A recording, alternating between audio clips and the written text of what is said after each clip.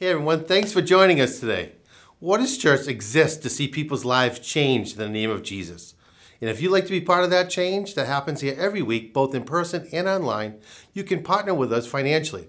Just go to waterschurch.org/give and select the giving option that works best for you. Thanks again for joining us, and we hope you enjoy today's message.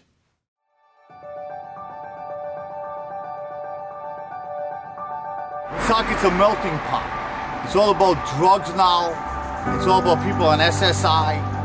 Look at Main Street. It's dead on a Saturday and a Sunday. I mean, Woonsocket's going down the tubes. Rhode Island's dying. Our generation, our schools, full of students, but where they're gonna go? There's no hope for them around here.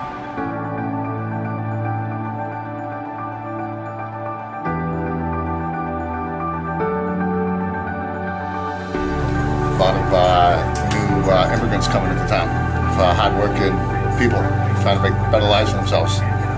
Yeah, great town. It was a great town.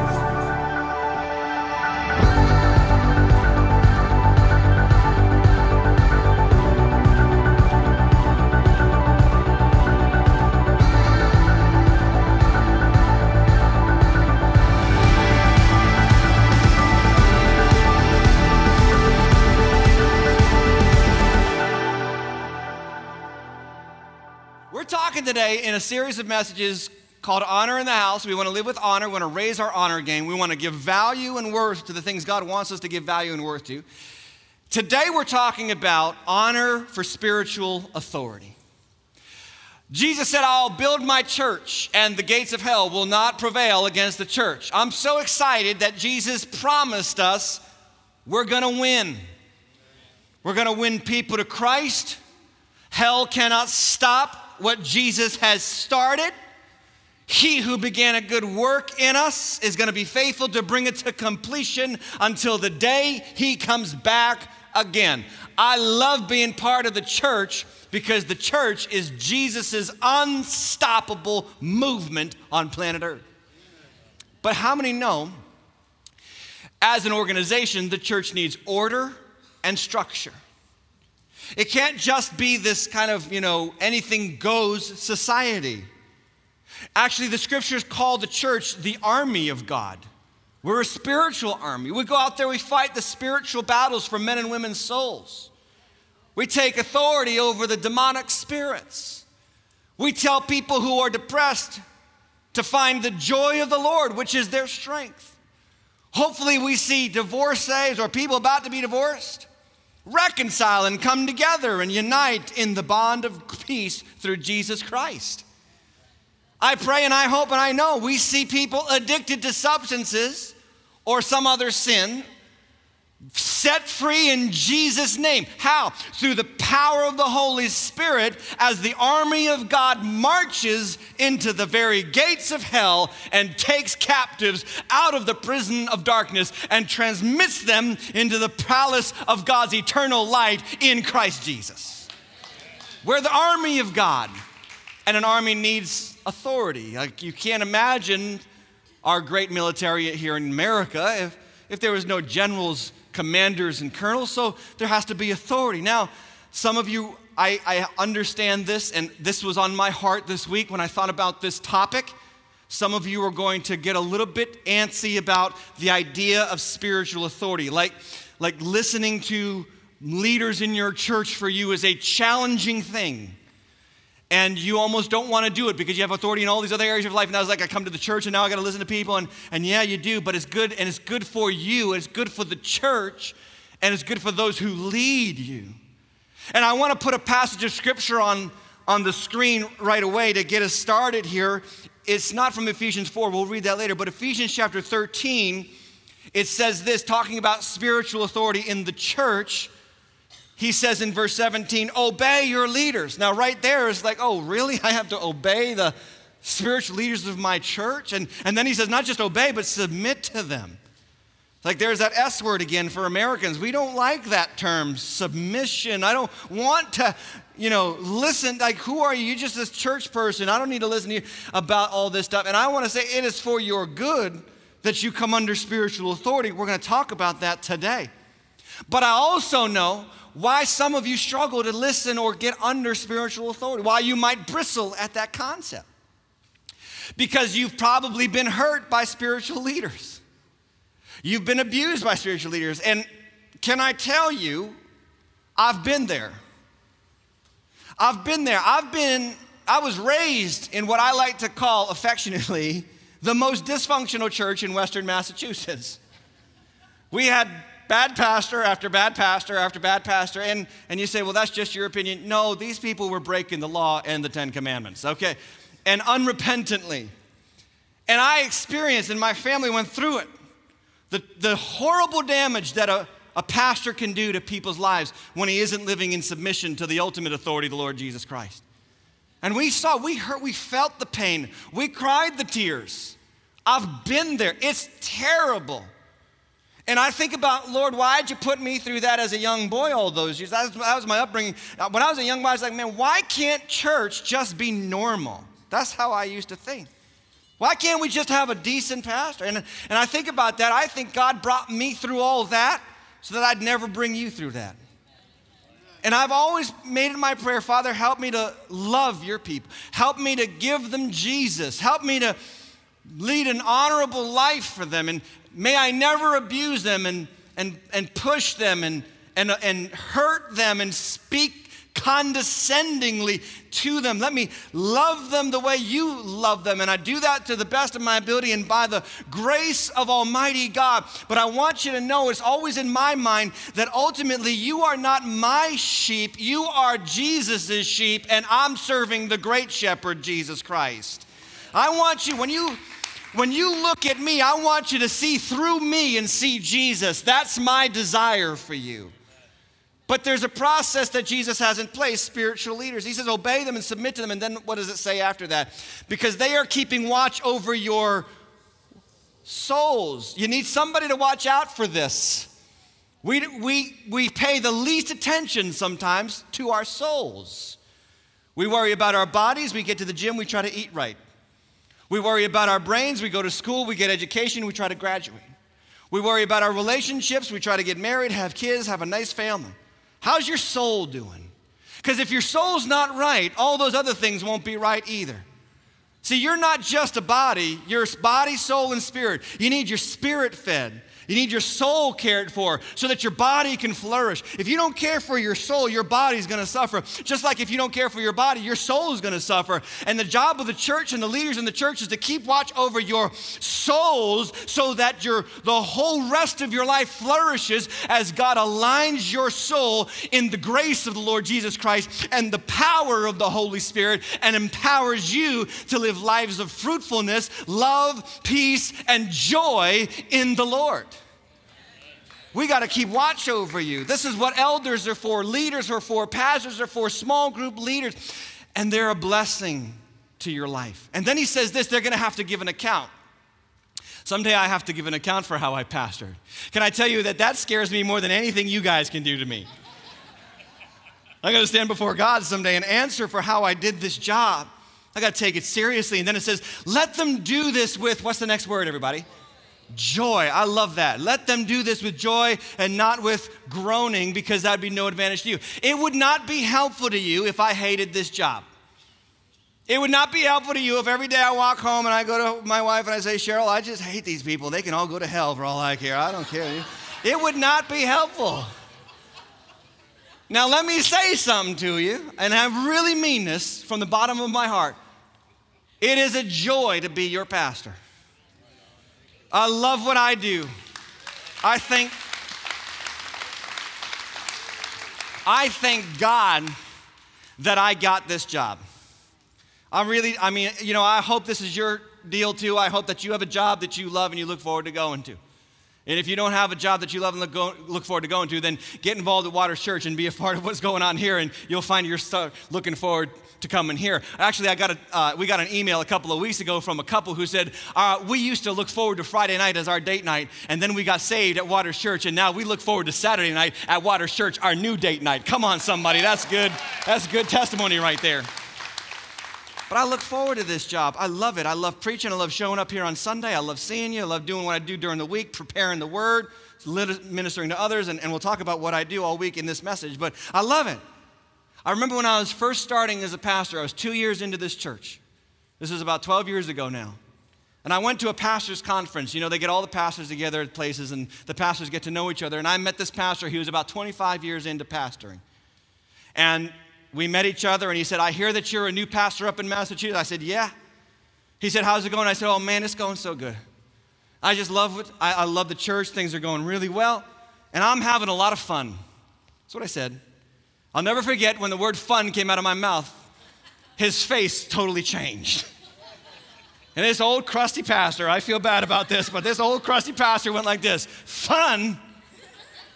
Talk to me in 25 years and tell me if it's fun.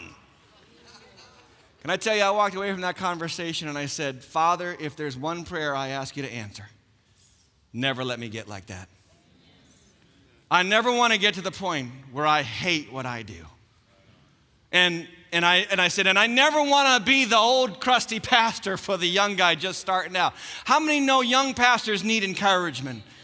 They need to have loving people supporting them, believing in them. Jim and Steve, we want to believe in these two guys. We want to support these guys. They're just getting their feet wet, going out, doing something great for the kingdom of God. They need your support and love.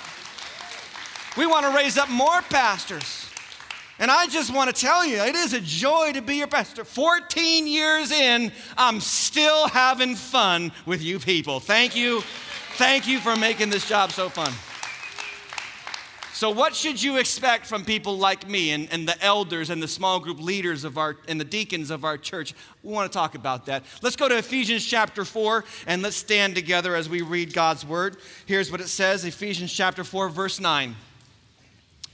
In saying he ascended, that's Jesus, what does it mean but that he also descended into the lower regions of the earth? And he who descended, that's Jesus, is the one who ascended far above the heavens that he might fill all things. Well, how does he fill all things? It's going to explain this. And he gave, somebody say gave. And Jesus gave what? He gave the apostles, the prophets, the evangelists, the shepherds. Some of your translations might have pastors there. Pastor, shepherd, same thing in the word of God. And he gave shepherds and teachers to equip, say that word equip.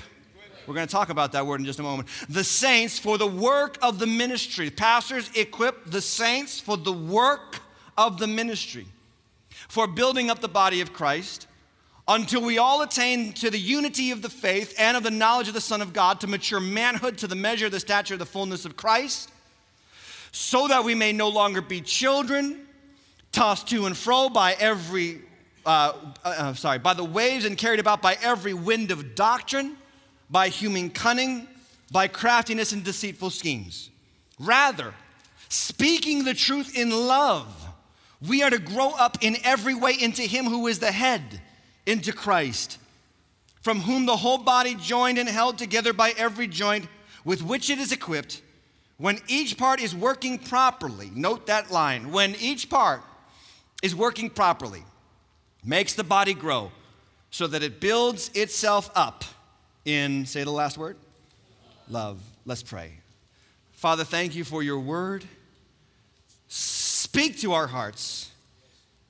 May what transpires in these next few moments take root down deep in our hearts and bear fruit in our lives, that we may be thoroughly equipped for every good work that you have your church to do. Bless this time together with your Holy Spirit and your presence, and may we see Jesus and him only. In his mighty name we pray, and everybody said, Amen. Have a seat. God bless you. I got 4 things that about spiritual authority. You want to write these things down in your notes and learn about these things. These are so helpful and beneficial for your life. Why does God give spiritual authority? Okay, number 1, spiritual authority is a gift from Jesus to his church. The Bible says in Ephesians chapter 4, verse 11, it says, and he gave the apostles. Now, Jesus gave the apostles and the pastors and the evangelists and the teachers and the prophets to his church. He gave them to you. If I know you as a friend and I care for you and I go to the store and I buy something for you and I wrap it up and I put a card on it and I hand it to you and I give it to you, what do we call that thing that I have just given to you? It's a gift. The pastors, the teachers, the prophets, the evangelists, and the apostles, friends, the Bible is saying this, they are God's gift to you. Pastor Tim, are you telling us that you are God's gift? The Bible is, amen. I'm just joking. But the Bible does say this. Jesus has done this for his church because he loves his church. And you got to know, Jesus does not give us anything that's not good for us. He wants us to be blessed. Okay, so he gave apostles. Well, you understand you still benefit from the apostles? You understand you still benefit from the apostles because every time you read the New Testament, you are reading the teaching of the apostles. What would Peter have to say about that? You can read his book, 1st and 2nd Peter.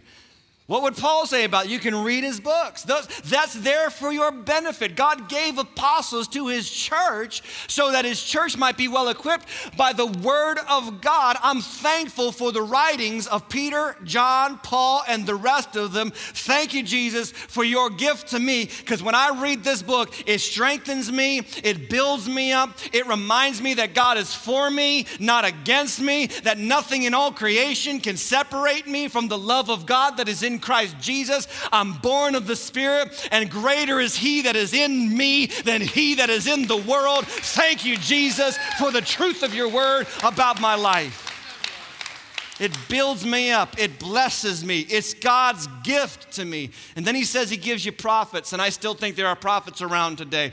And I thought about, here's the best definition I can give to you about prophets. A prophet helps you see the world in which you live through the eyes of God. You need to learn to see your world the way God sees it. You need to learn to see people the way God sees them.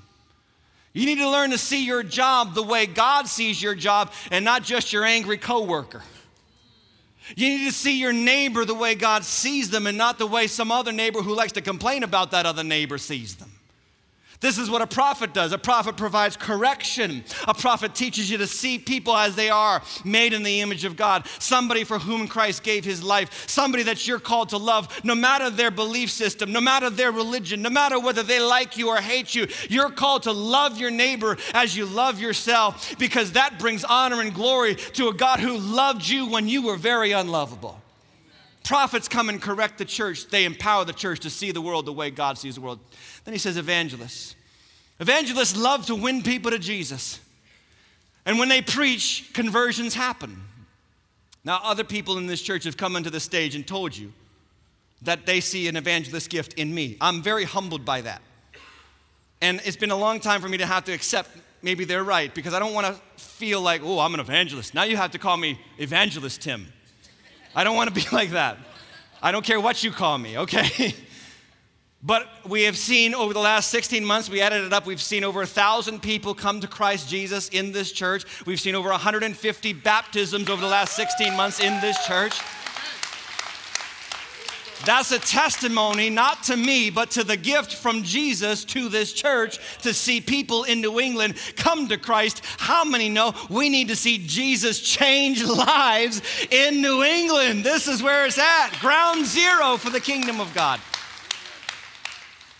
And then he gives us shepherds, and again, these are pastors, but they're also our elders. The word elder, pastor, shepherd, all interchangeable in the New Testament. When you have an elder, you have a pastor. When you have a pastor, you have an elder. When you have an elder, you have a shepherd. So whenever we read about elders, we're also reading about pastors. Now, we don't just have me as the elder, the only pastor in this church. We also have Shane, our executive pastor. We have Chris, who's our pastoral care director. We have John Lane right here in the front row. Doug White here in the front row. Steve Fiella over here in the second row. I don't know why he's in the second row, but we've got him. And then we got Jim Shackleton, who's going to be the pastor over in Woonsocket. And these are the men of God that God has given to our church so that you might be well cared for and well fed.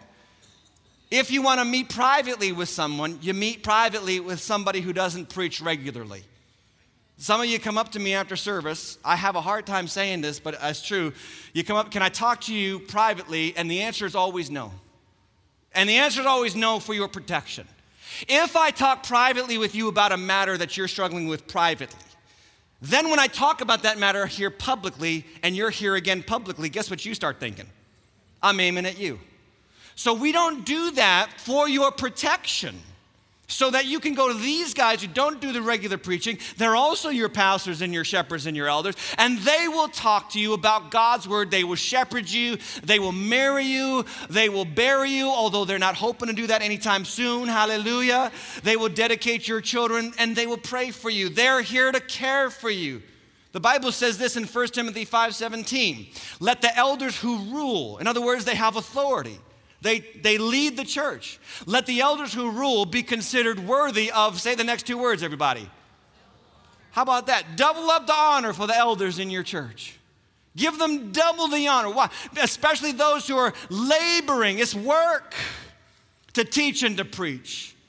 I just want to say this. You don't have a church without elders. If there's one thing the New Testament makes clear, every time there was a church established, the next thing that happens is they establish leaders. These are elders. You don't have a church without elders. So if you think you're doing church in your home with you and your wife and your kids because you listen to Hillsong worship and then watch some preacher on TV, I got news for you. That ain't church. That's just your family getting their TV praise on, okay? We want you in a church. We want you connected to other Christians. We want you talking to other people that are not like you so that you can learn from them. They can help you. They can tell you where you're wrong. You can help them tell them where they're wrong. You can learn to listen to the leadership of your church. And when you start listening to other people, they bless your life and protect you from harm. That's what elders are for. The Bible says in Titus chapter 1, Paul says to his associate Titus, he says, the reason why I left you in Crete was so that you might appoint elders in every town, and they would put order into those churches. Elders provide order for the church. 1 Peter chapter 5 teaches us about elders. And here's what Peter says. It's there in your notes. He says, I exhort the elders among you, shepherd the flock of God, exercise oversight, not because you have to, not under compulsion, but because you want to, as God would have you, not to make a lot of money, but eagerly, not domineering over those in your charge, but being examples to the flock. You should look at me and see an example. And by the grace of God, I do try to be an example. I try to be an example in every area of my life to you except for driving. Hallelujah. But I try to be God's example so that when you see me, you can think, okay, God is really working through my pastor. And I need your prayers for that, by the way. I need you to pray for me to lead a life that is an example to you. I mean, the enemy would love to come and attack me and my family. Would love to attack my wife, would love to drive a wedge between us. How many know he'll use the church to do that sometimes? You need to pray for the angels of God to surround us and protect us and keep us strong. We're human. We need help. We need the Holy Spirit to continue to work through us. You need to honor my wife. She's not just the pastor's wife. She's a mighty woman of God. She is my partner in ministry. You need to love her and honor her. She leads and feeds the women of this church. I'm so proud of her. She's starting a new leadership program for the young ladies in our church, and she's going to take our leadership and our ladies to another level. Amen, somebody. We want to honor these people because they're leading our church forward, and this is why God gives you, it's a gift to you, the leadership of the church. Number 2, if you're taking notes. Spiritual authority is for my good.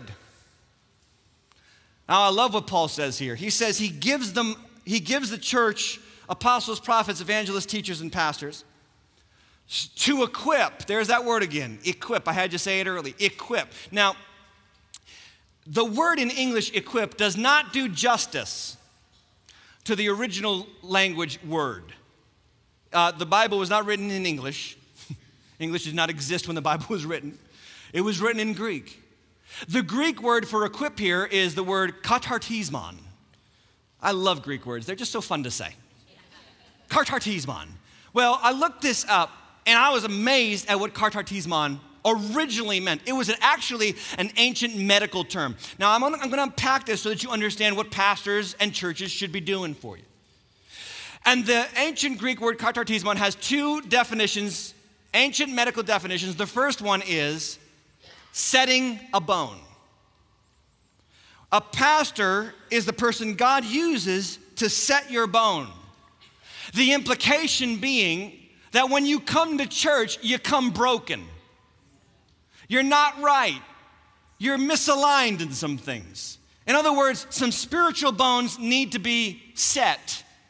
Now, if you've ever broken a bone, you know you go to the doctor, they set the bone, they put it back in place, then they wrap it up in what? In a cast, and then they send you home. And what do you do after you get that bone set and that cast on? What do? You wait. And as you wait, what happens? The bone heals. How does the bone heal? Over time. The bone heals after it's been set over time. Not instantaneous healing. Not just overnight, fix me up, Jesus. The bone gets set, and then the bone, through the natural processes that God has put into our physical bodies, starts to heal. And how many know a bone that has been set properly after it's been broken, once it's fully healed, is stronger after it's healed than it was before it got broke?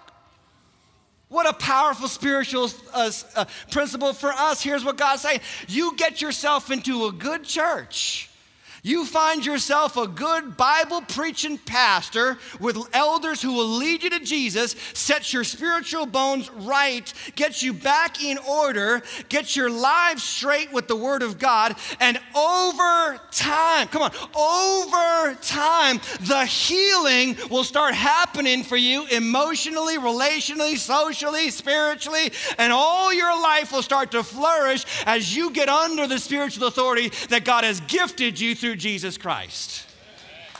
And listen, you may have come into this church broke. Once you start to get healed and that healing fully completes, guess what just happened to you? You got stronger after the healing than you were before you got broken in the first place. And now God can leverage all the breaks of your life to help heal other people who are going to come into our church broken and frustrated with their lives as God continues to build His church.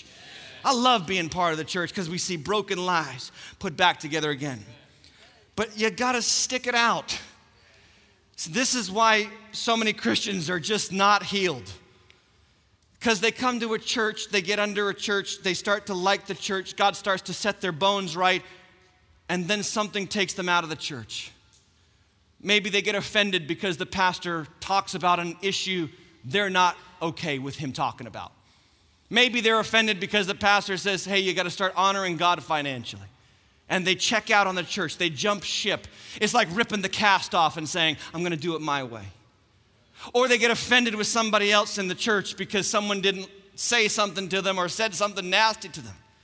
Or maybe their daughter started dating somebody else's son and they loved each other for a while, but they broke up, as it often happens. And so because of that, we're no longer going to that church. Friends, don't rip the cast off. Don't go it alone. Don't let the process complete itself, and let God make you stronger by putting you under the spiritual authority in a great church. I believe one of the best blessings you can have in your life is a great church.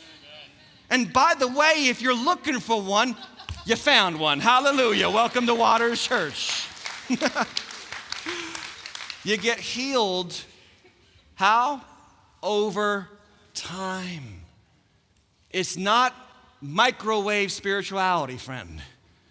It's not twice a year will do me, Christmas and Easter. It's week by week, letting God align my bones and strengthen me and heal me. But the second definition of katartismon is this: reconciling political parties. Exactly. How many know it's going to take an act of God to bring political parties together in this country? Well, how amazing an opportunity for the Church of Jesus.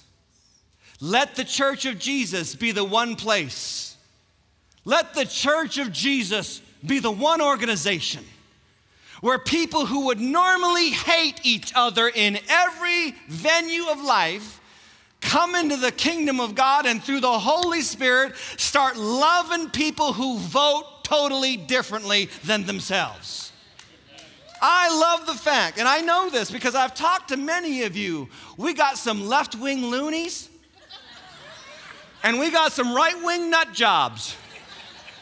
We got some people packing right now, and we got some marijuana tokers right now. And I'm praying for you marijuana people. You need Jesus, amen. That stuff will mess you up. But you need to understand, it's good to see people from the political spectrum all come into the room here, lift their hands not to a person, but to the Lord Jesus Christ, and love the one who is above all political authorities in our world. I love that about the church. Let the church be a miracle place where people who would normally hate each other find the ability to love each other through the leadership that God gives them as they serve one another. Maybe one of the best things that could happen in America is instead of listening to our version of the news, we turn off the news and start loving people who voted differently than us in practical and real ways. Maybe then the church will have that voice again that can speak into the political process of America and bring our country back into alignment with the Word of God. Anyway, that's just my idea. I think it can happen through the power of the Holy Spirit. Question for you there in your notes. I want you to look at the question. What should a pastor be doing? I told you we'd talk about this. The answer is very simple. Read the pastoral epistles.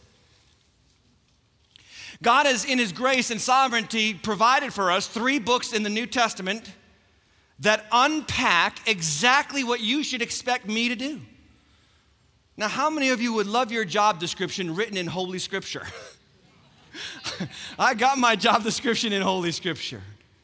You read through these books, and I've read through them several times, and they outline what a pastor should be doing for the people. Okay, Timothy was a pastor in Ephesus in the first century.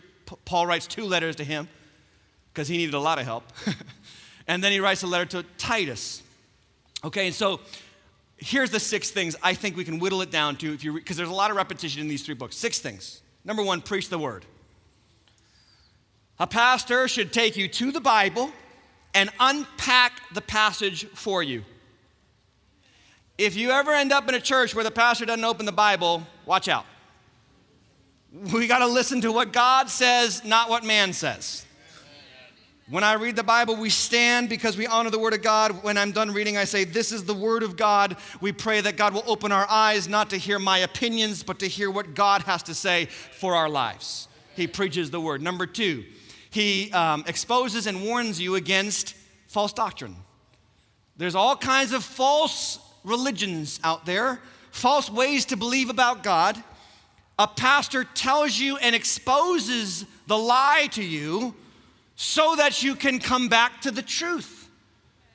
And I do this a lot. You probably hear it. It's when you kind of laugh because I kind of make fun of it, and it's all that kind of nonsense that's out there in the culture in our world. It's false doctrines, and we constantly challenge you, no, listen to what God says, not what the world has to say.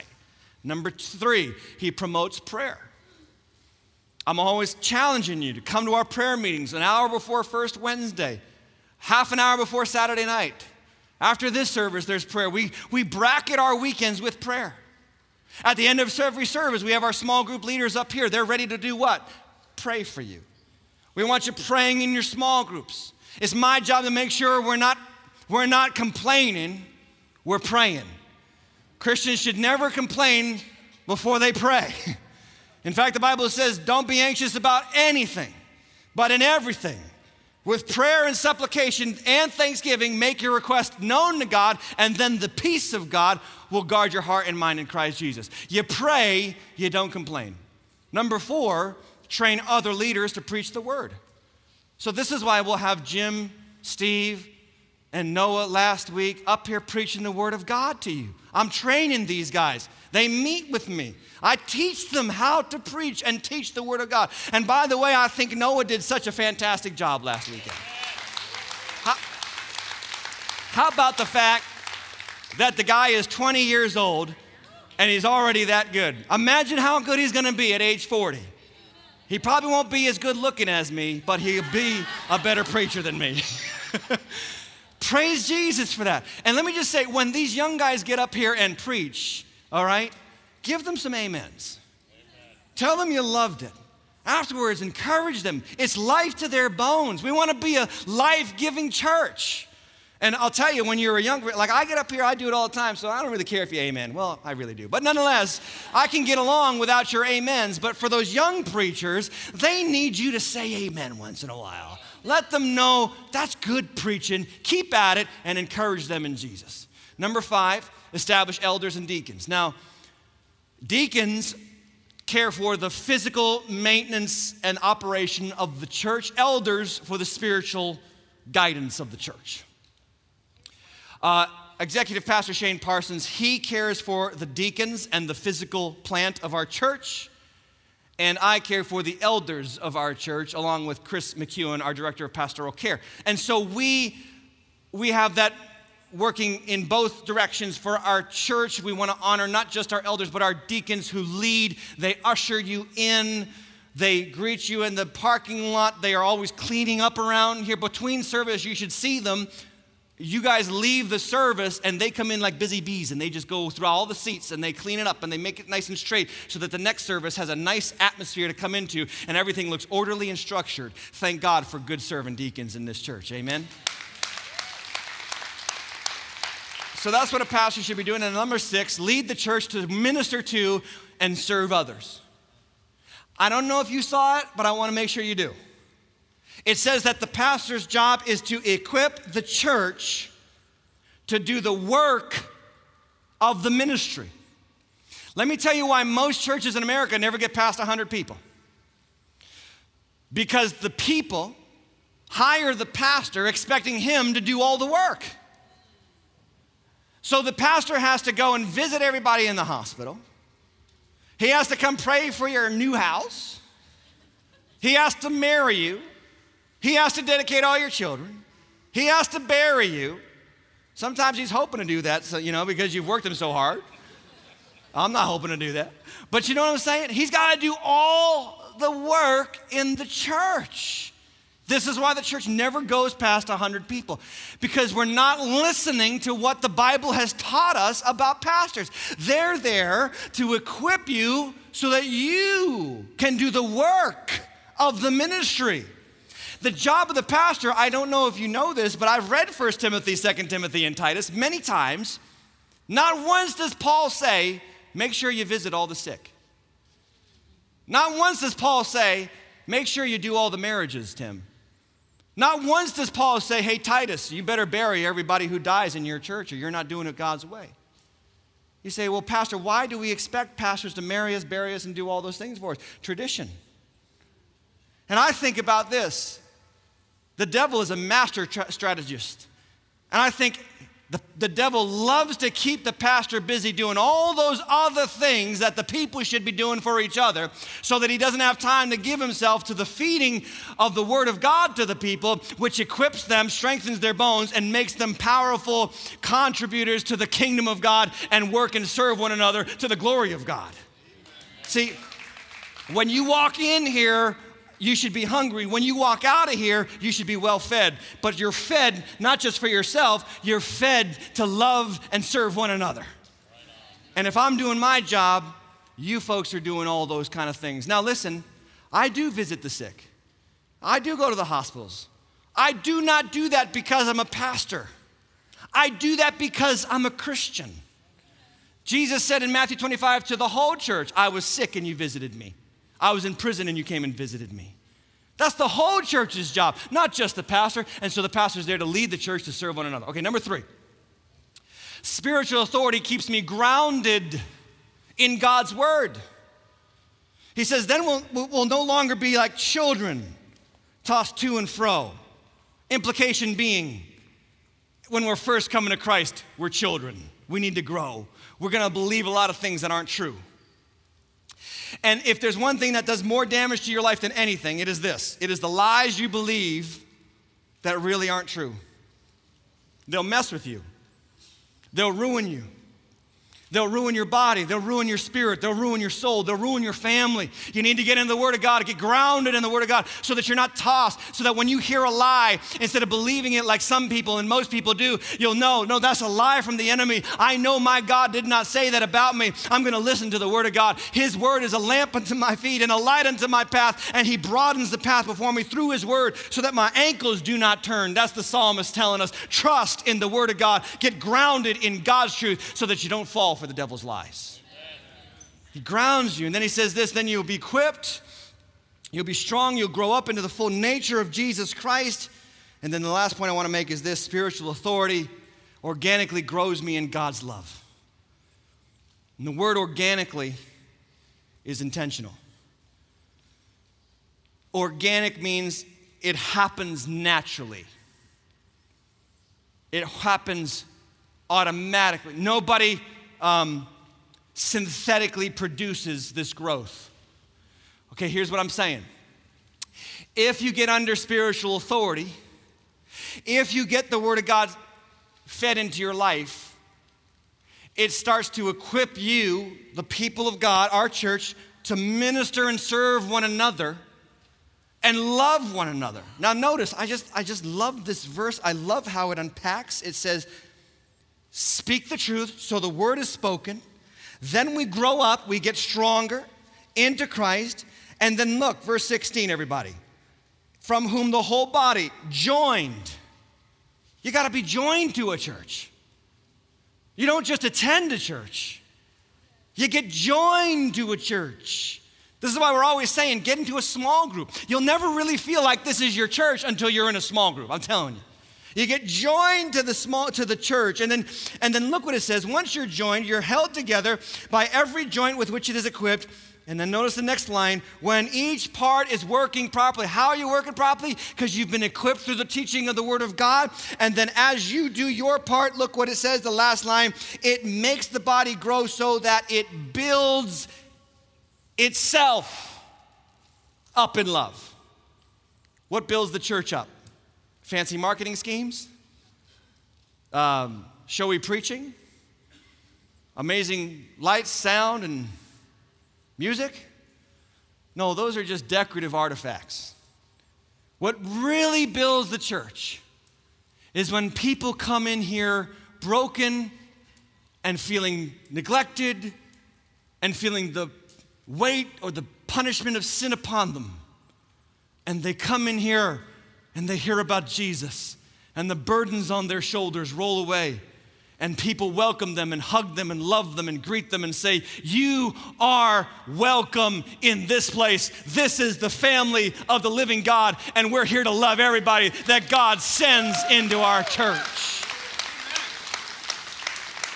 I think about how many of you were born into a family that may not have loved you the way it should have. Maybe you were born and your father left, or your mother left. You were born, and you almost say this about yourself, you were born wrong. And you feel so wrong about yourself because of that. Can I tell you, the good news of the gospel is, if you were born wrong the first time, you can be born right the second time. You can be born into the kingdom of God and the family that will love you and care for you. This is why we teach you to come to Jesus. Be a part of what's happening here. Let God give you a second chance at life.